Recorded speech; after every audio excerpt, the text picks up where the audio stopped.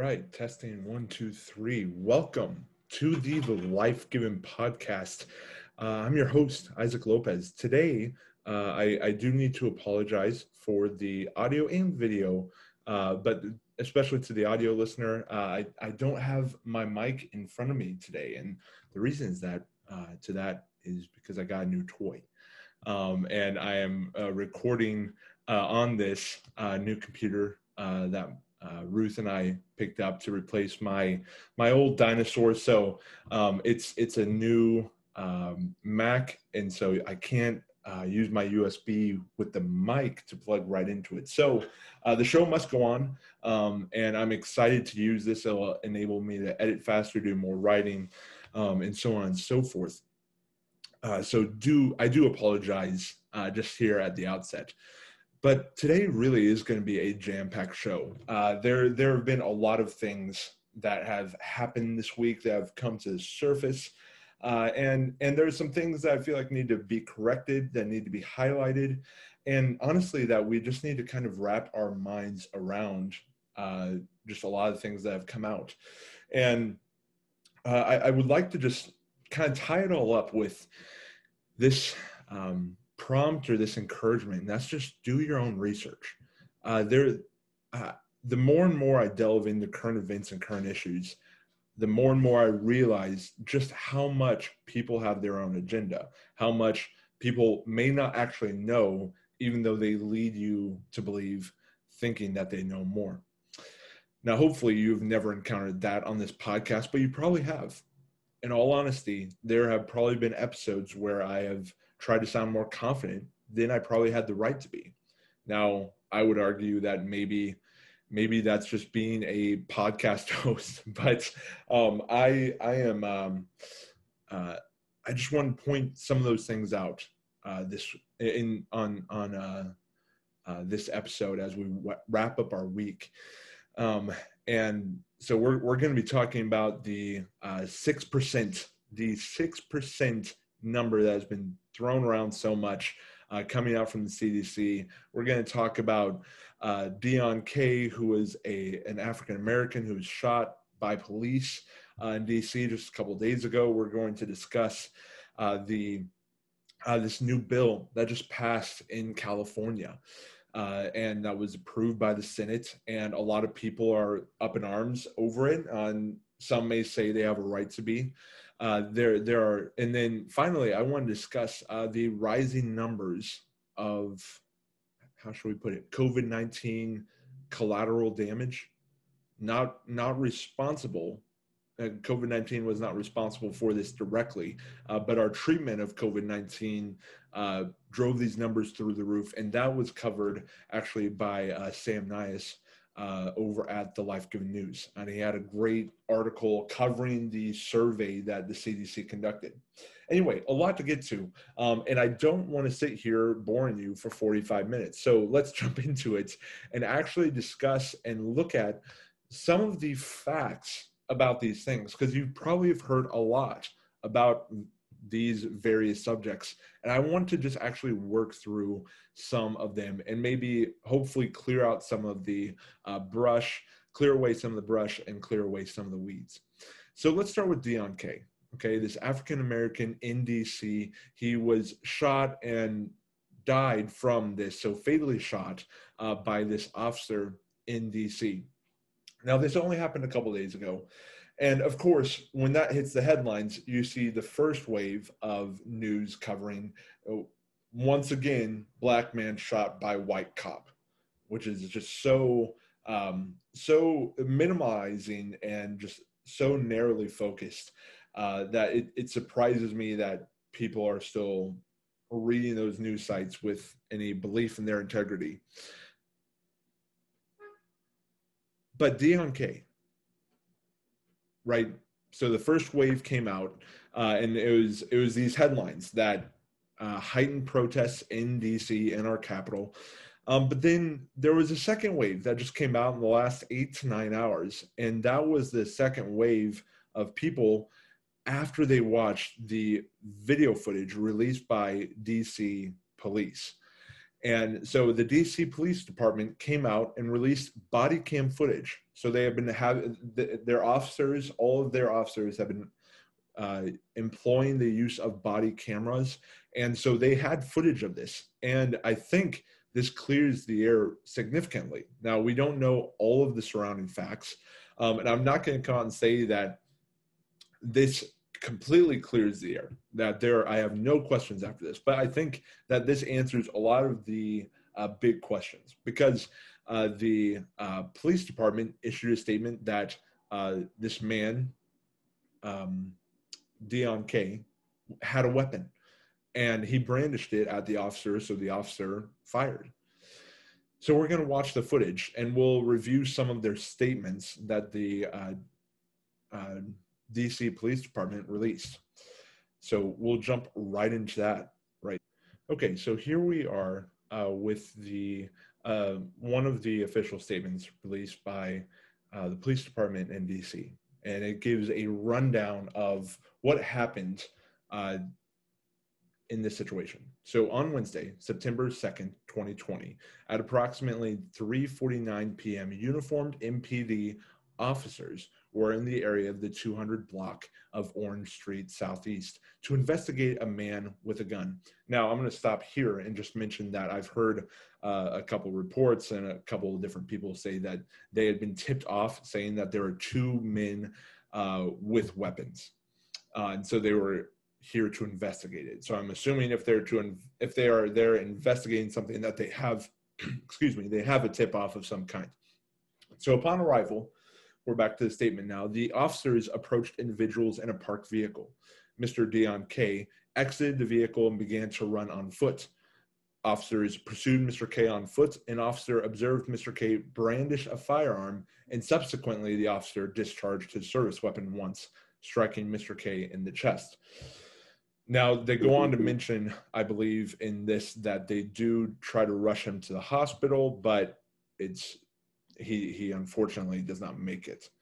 So we are going to start here. Fair warning, as you have just read and listened, there is a shooting. So do be aware of that. The chest. So the officer's pulling up right now. I think there's two there in the vehicle.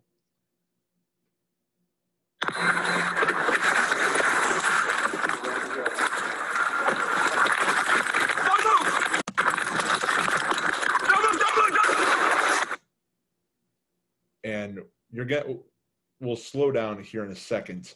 But Deon K, who's the suspect now on the ground, does not have a weapon in his hand. But that was because he ended up throwing it.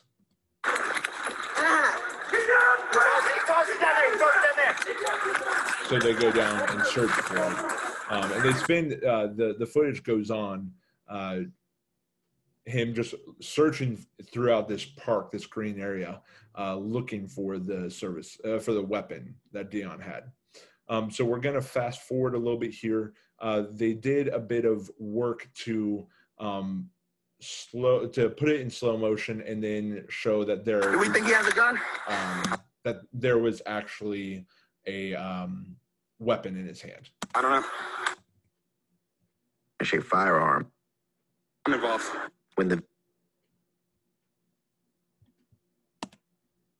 So right here, he has a firearm right there in his hand. Now, it's very clear, which, the body cam footage hasn't been clear up to this point. So I guess when you slow it down, you might have that kind of definition. But at least according to this video right here, there is a firearm in his hand and he chucks it. But of course, as an officer of the law, you don't know if he's about to throw it or if he's raising it chest level to fire it at you. And so there you have it. That's really the only thing that I want to examine, and I would love to get your feedback on it, because to me, I feel like that there is probable cause enough there to warrant the officer to fire, especially when your assailant has a weapon, he's drawing it. That's just what happened. Okay, that's actual footage of what happened. Take of it make of it what you will. But the narrative that has been pushed for months now surrounding Black Lives Matter and surrounding the boys in blue, it's been very tense. And so hopefully we can inject some reason. And the more and more I've studied, and I think the narrative is starting to turn, the tide is starting to turn as reason, I think is starting to prevail. And maybe that's just the foolish optimist within me. So let's talk about briefly, let's discuss foolish optimism a little bit here with the 6% stat that you've probably heard issued by the CDC that came out and updated their website about a week and a half ago. And they mentioned that only 6% of the recorded COVID-19 fatalities were strictly coronavirus induced or affected. The rest of them, the other 94%, had a comorbidity. So there is an underlying health condition. And I saw this throughout my feed, and this is purely anecdotal, but I think that you could extrapolate this to maybe a more universal observation. But a lot of my conservative friends started sharing that. Like, see, here's once again more information showing and pointing to the fact that COVID-19 is not as bad as we were told and as we thought. And then about 5 hours later, you see this next wave, this next narrative coming out, and like why you shouldn't believe that COVID-19 isn't something to be worried about or whatever. And it just strikes me as funny because like there's knee-jerk reactions on both sides of the aisle, both sides of whatever spectrum.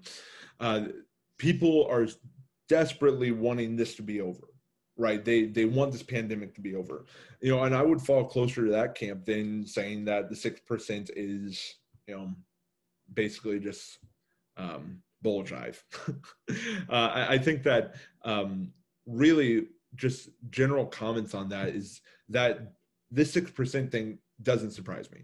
We've talked about how that the coronavirus targets people over the age of 70 and people with underlying health conditions. This stat just goes to bolster that idea, that claim. So I don't think that this should be an aha gotcha moment, but rather oh, that makes sense. If we're thinking about this like reasonable, rational Christians and human beings, this isn't a surprising statistic, because this is what, as we've been able to study this novel virus more and more, we're starting to see that it follows the laws of epidemiology more and more. So really, and this is the foolish optimist within me. And I've started seeing more and more headlines, more and more articles coming out saying that, lockdowns were crazy. We shouldn't have done that. Or the coronavirus, we need to start opening back up. We need to start opening the economy back up. We need to get our children back out to socializing, because we're taking away very important aspects to their informative years, right? And so I think that even though the time between us and the election is only about 60 days now, I really do think that America is starting to throw off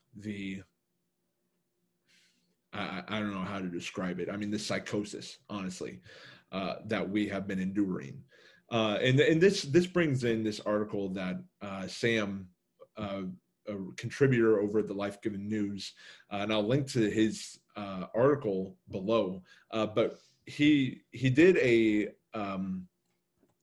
post recently, just yesterday, actually, or today. He just posted it today, talking about the CDC study that came out on August 14th with a web-based survey that they conducted through June 24th and the 30th.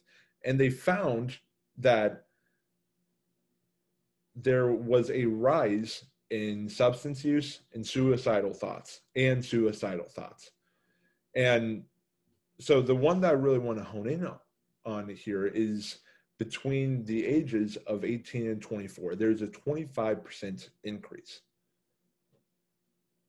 And that those are numbers that many people threw out there months ago. And I think that it's been too easy to just write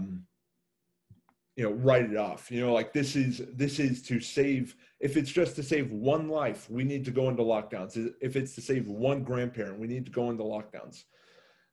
And the consequences be damned. The other lives that we need to evaluate, the economy that was an all-time high in the last 50 years, all of that be screwed. We're going into lockdowns. And now hindsight really is 2020, even though we have not had any kind of vision, any kind of foresight in the year of 2020.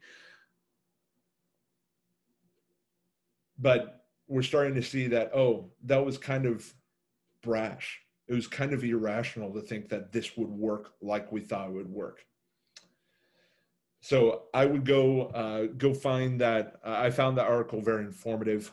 And there are actually a lot of more articles that are going to be rolling out in this month alone. And you guys should really tune in to Life Giving News. I'm really excited for the team we've got over there. It's just getting better and better by the day, honestly. So if you're looking for more news sites, a news site that you can trust, I'm going to get the self-plug out of the way here. I would go over and use the Life Giving News. I've started using it more now that other people are writing on it than just myself. And I'm finding it incredibly useful. And the articles are very short and very concise. So great article over there by Sam. The last thing that I want to get to here, babe, what was the last thing I wanted to get to here? You were going to talk about the bill. Oh, yes, the bill. Thank you. SB-145, I believe. I have it here. Anyway, Ruth has been sitting in the room this entire time. And she truly is my guiding light. Also, another plug, Ruth and I dropped a podcast together, a podcast episode over on, really, you can find it wherever this one's going to be uploading, the Podwalk episode 2. And we talked about a previous podcasting venture that the two of us struck out on, and we struck out.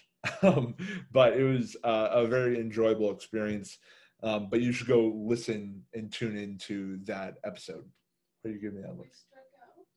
Well, we got a home run. Well, we got a home run because we got married, but we struck out because we failed at the pod. Oh no, the actual podcast that we tried to launch. I actually was not listening to you. Anyway, that's staying in, just an FYI. No. So, yes, the bill. What is going on with this California bill that, if honestly, it's just been today, but a lot of my favorite conservative podcasters that I listen to, and listen to them very regularly, came out and was bashing this bill as pedophile-friendly law or pederasty-friendly law. And because it basically, the goal of this bill passed by California legislature in the Senate now, in that state, basically is trying to do is basically to try to get to get rid of the discrimination that this law was inferring on the LGBTQ community. So basically, there is this rule in California that if someone who had sex with a minor, they would be convicted, or if they were within this 10-year, if they were not more than 10 years older than the minor, they wouldn't automatically be written they wouldn't automatically be registered as a sex offender. They could actually go to court. And this is basically for the 19, 17-year-old boyfriend, girlfriend, to have some protection under the law. But for someone who committed sodomy with a minor, regardless of the age gap, would automatically be a sexual a sex offender under the law without even going to court. So basically what this bill was being passed was to make all of that equal.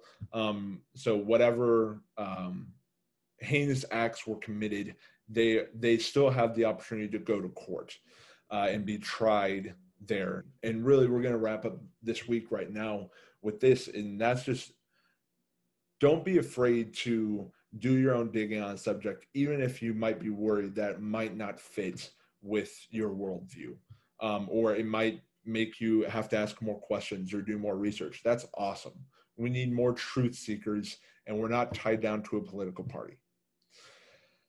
So if you're looking for a site that's trying to help people stay informed, do start looking into the Life Given News. I'm really excited with the team of people we have over there, very capable, intelligent, smart people that I'm working with.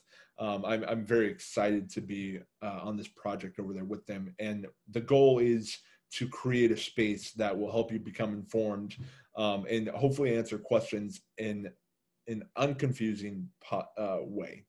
That's not the best way of putting it, but hey, it's been a long week. So I hope you all have a great weekend. I hope that you guys have been enjoying the podcast. Do subscribe and like on whatever platform. If you enjoy this enough to share it with a friend, share it with a friend. It really helps the show.